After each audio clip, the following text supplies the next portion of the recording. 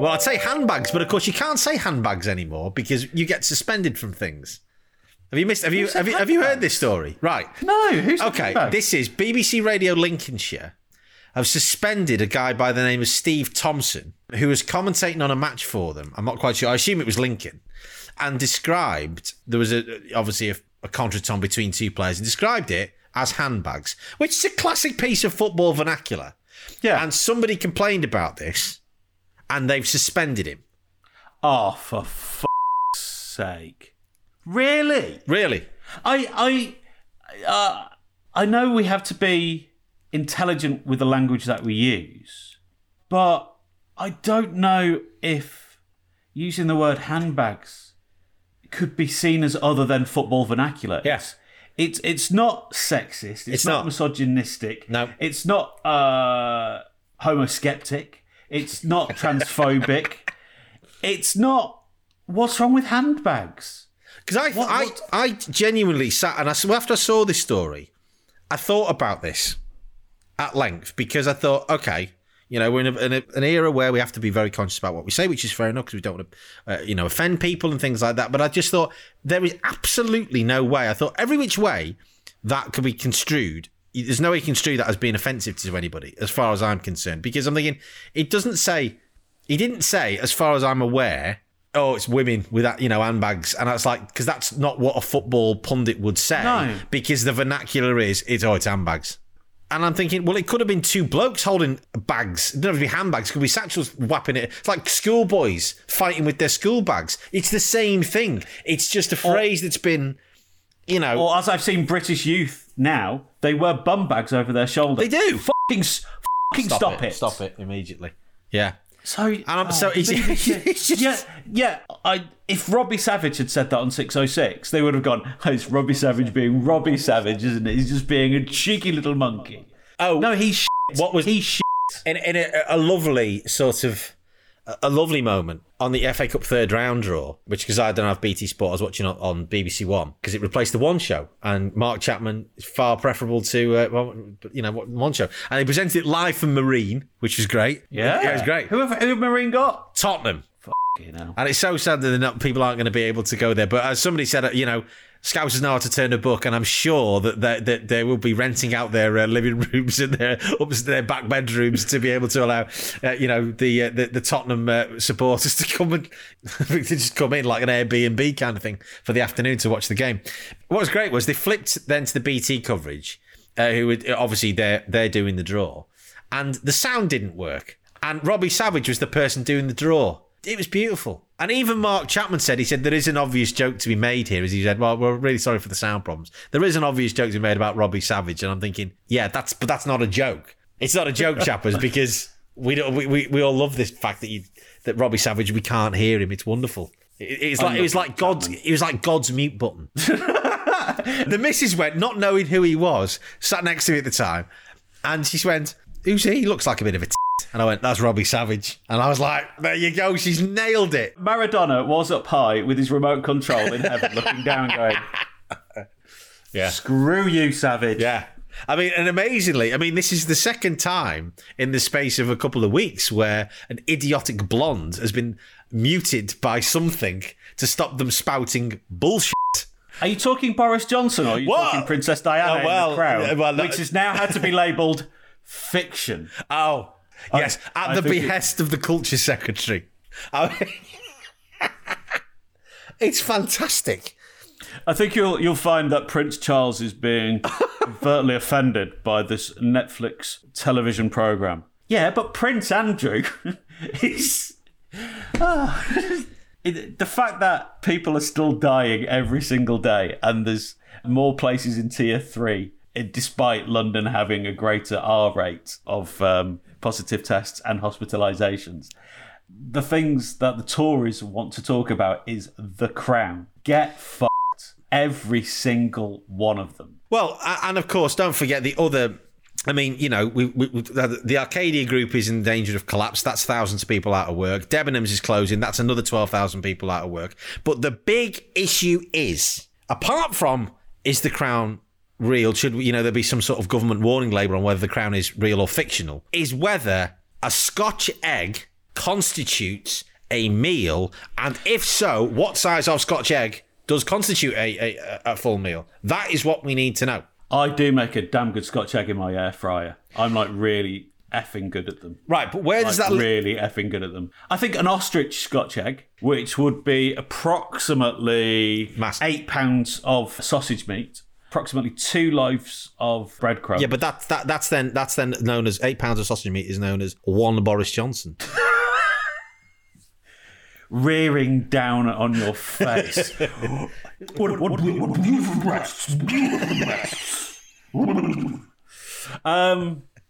Yeah, and I've seen as well, if there's a performance, if you're selling tickets to a pub and there's a singer on, you can sit in there as long as you want. So as long as you're eating a Scotch egg. As long as you're eating a Scotch egg. Yeah, but I'm offended by this personally because I don't eat Scotch eggs. I don't like eggs.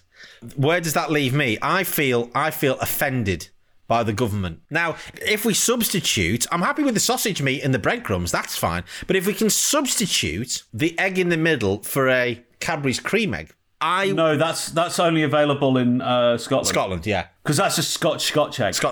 Yeah. So Scotch. Well, I'm happy to have that sent down to me. A mate of mine was saying to me before, actually, it was his 40th birthday on Saturday. I don't think he might be telling you the story. He won't be listening anyway, so it's fine. And he had ordered a Wagyu beefsteak. Nice. A 10-ounce steak. Now, and I was like, as soon as he said that to me, I was like, oh, wow, okay, right, that's some serious... They're incredibly expensive. The 10-ounce steak cost, including postage and packing, £92.50. Yeah, but they're bred on a farm in Japan. They are. Where they feed them beer. Cows. Yeah, but the cows are massaged by Andreas Iniesta. Yes. He takes time off. Yep. And him and Lucas Podolski. Yeah. And they massage these cows. Well, this came from Scotland, apparently. This is a Scottish Wagyu beefsteak. It can't be Wagyu beef then if it's from Scotland. Wagyu beef's got to be... Maybe it wasn't then. Maybe it wasn't then. It was something else he got sent from Scotland. Oh, it was like some big... they're called Lagostines. Oh, nice. Like they're sort of between shrimp and lobster on the Northern Line. Sorry, no, that's... Mornington Crescent. Mornington Crescent. So he got them, and they were sent while live in the box from Scotland for his steak and shrimp. That sounds good. Well, he didn't. He said to me he didn't have all of the steak. His wife had some of it, but she doesn't eat a lot of meat, so he told me. And then he had some of it. He said, but it's incredibly rich. He said, and then he said he had to leave some of it for the next day, where he turned it into a steak sandwich, and that would be the most expensive steak sandwich in the history of mankind. What an indulgence. But perfectly happy for a man of 40. Me and your friend have done exactly the same thing this week. Well, his name's also Dan as it goes, so there you go. Well, me and this other Dan, me and the wife, but not the other Dan, went for a meal in Pasadena the other day, and it was we had petit filet mignon, which is 8 ounces of beautiful steak, Diablo shrimp on top, which is cooked in a heavy spice rub of red pepper, and then some fondant potatoes on the side. Lovely. Some Brussels sprouts and bacon. And again, we didn't eat all of it, so we had it the next day on Thanksgiving, which was lovely. But the restaurants in Pasadena haven't closed, but the restaurants in LA County have. So Pasadena is now a magnet for people wanting to dine out. Yes. And the rate of infection now in Pasadena and LA County is so much so that California might have to shut down. It's not... People are being tested positive more than ever. People are being hospitalised more than ever. And deaths are getting larger by the day. Deaths are getting larger? Is that the right vernacular? People are dying, man! In 2020, someone died. In 2019, no one died. Oh, but now you've mixed up. The Day-to-Day and Coogan and Morrissey. Yeah. That was Morrissey. In 2019, it was, what a tawdry time that was. And, of course, no one died. And then in 2020, someone died, and they were the first of the gang to die. And it was in an incredibly perfunctory fashion, I felt they died. I told them, get off the mini Kievs, they're made out of meat. And meat is murder. Yeah. You don't die from bean burgers. Well, I was going to say, but what has the Trump, you know, the Trump administration's response to this been? Insert silence. There's been no response. No, I was going to say, just insert silence here. That's all we need to do at that point. I felt that with that your description of the meal that you cooked, I felt that we should. I had albatross playing in my head. Oh, I had some fried off mushrooms with it. So there were portobellos, there were shiitakes, and you're still having trouble after your antibiotics, are you? I am actually, but that's another one for the pot. Trump's gone off the grid. He's still president until January 20th, but he's disappeared. He's gone. He's nowhere to be seen now, and the world is waiting with bated breath. I think it's just come out today that Rudy Giuliani has asked for a pardon for possible things that he might have done, and it's like, slowly but surely, people are realising that the mafia has run, not even the good mafia, like the shittest mafia ever, right? But has run the country for the last 4 years. But the thing is, Rudy Giuliani has had hundreds of pardons in the last few years. Every time he's done an interview, somebody either interviewing him or watching has just gone at some point, pardon?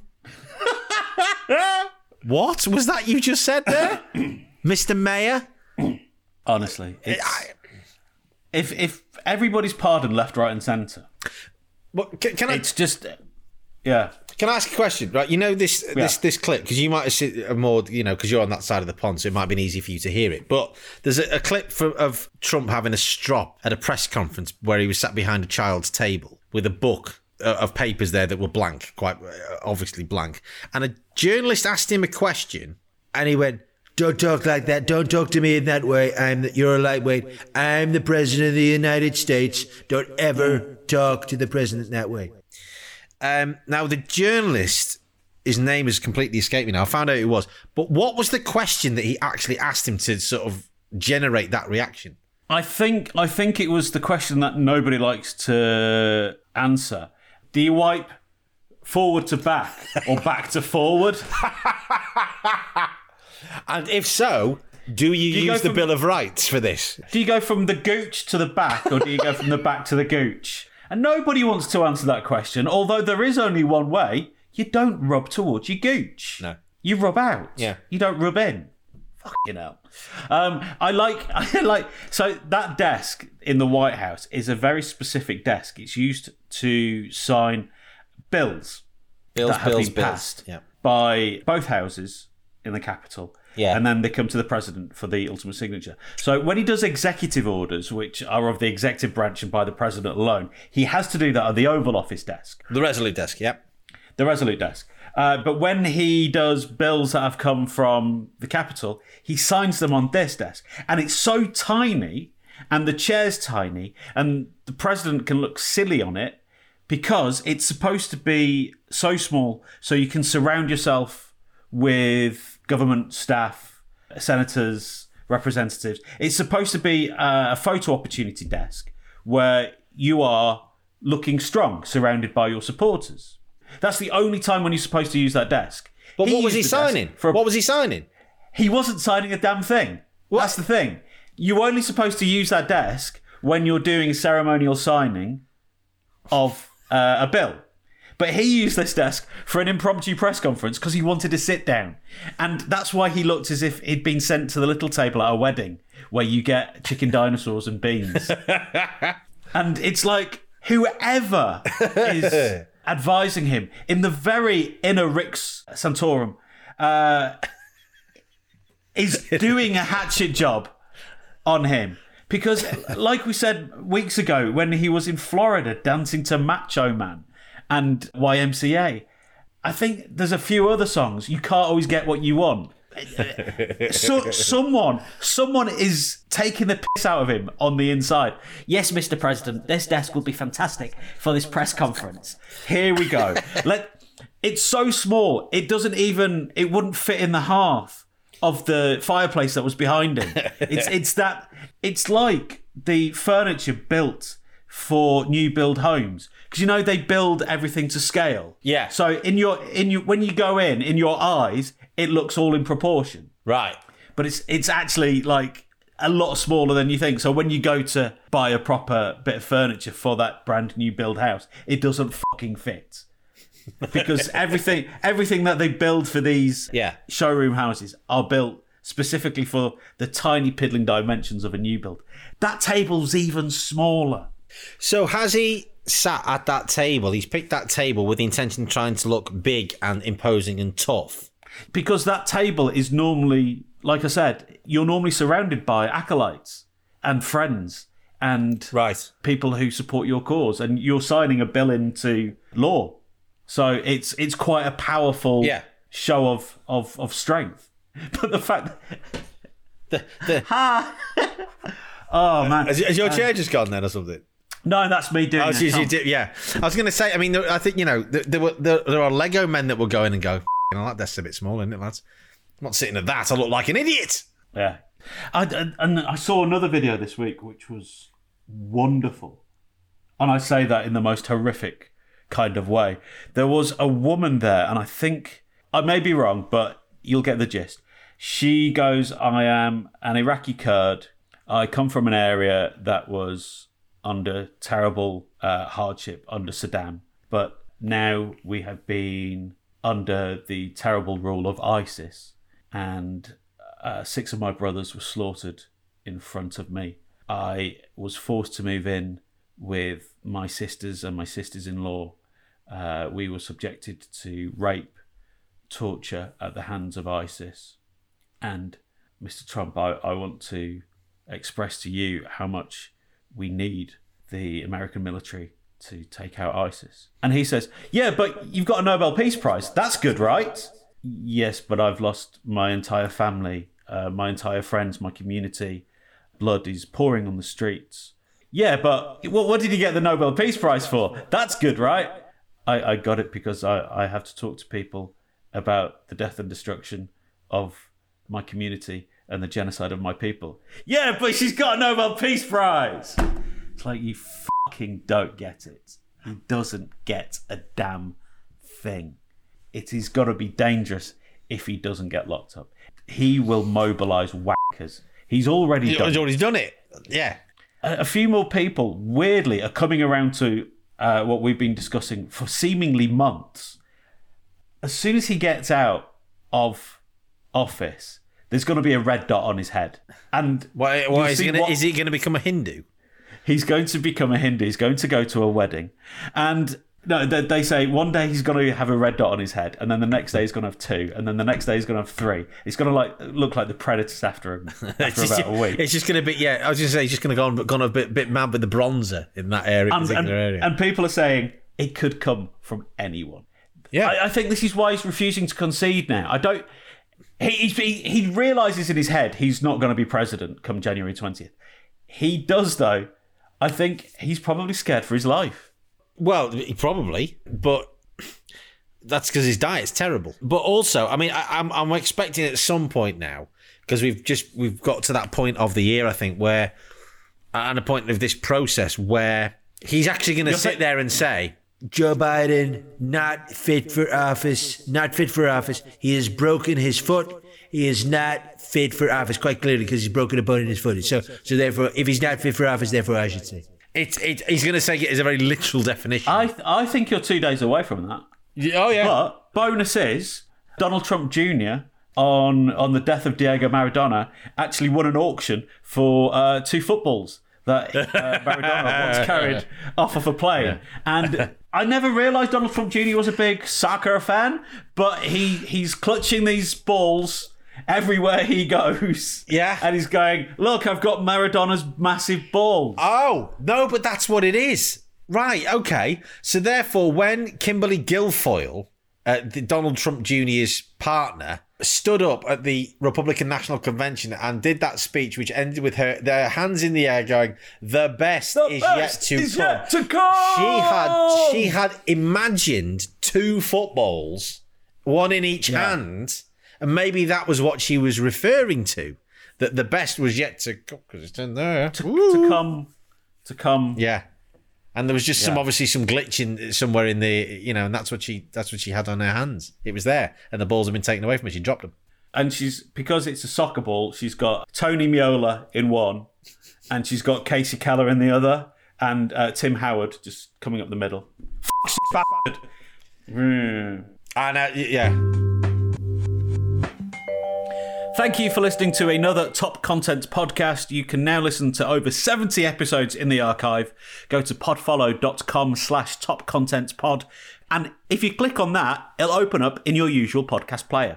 You can also talk to us on social media as well and tell us what your favourite episode of the 70-odd podcasts in our archive is, because we would love to know. Find us at Top Content Pod on Twitter, Facebook, Instagram and TikTok, of course. This has been a Top Content production.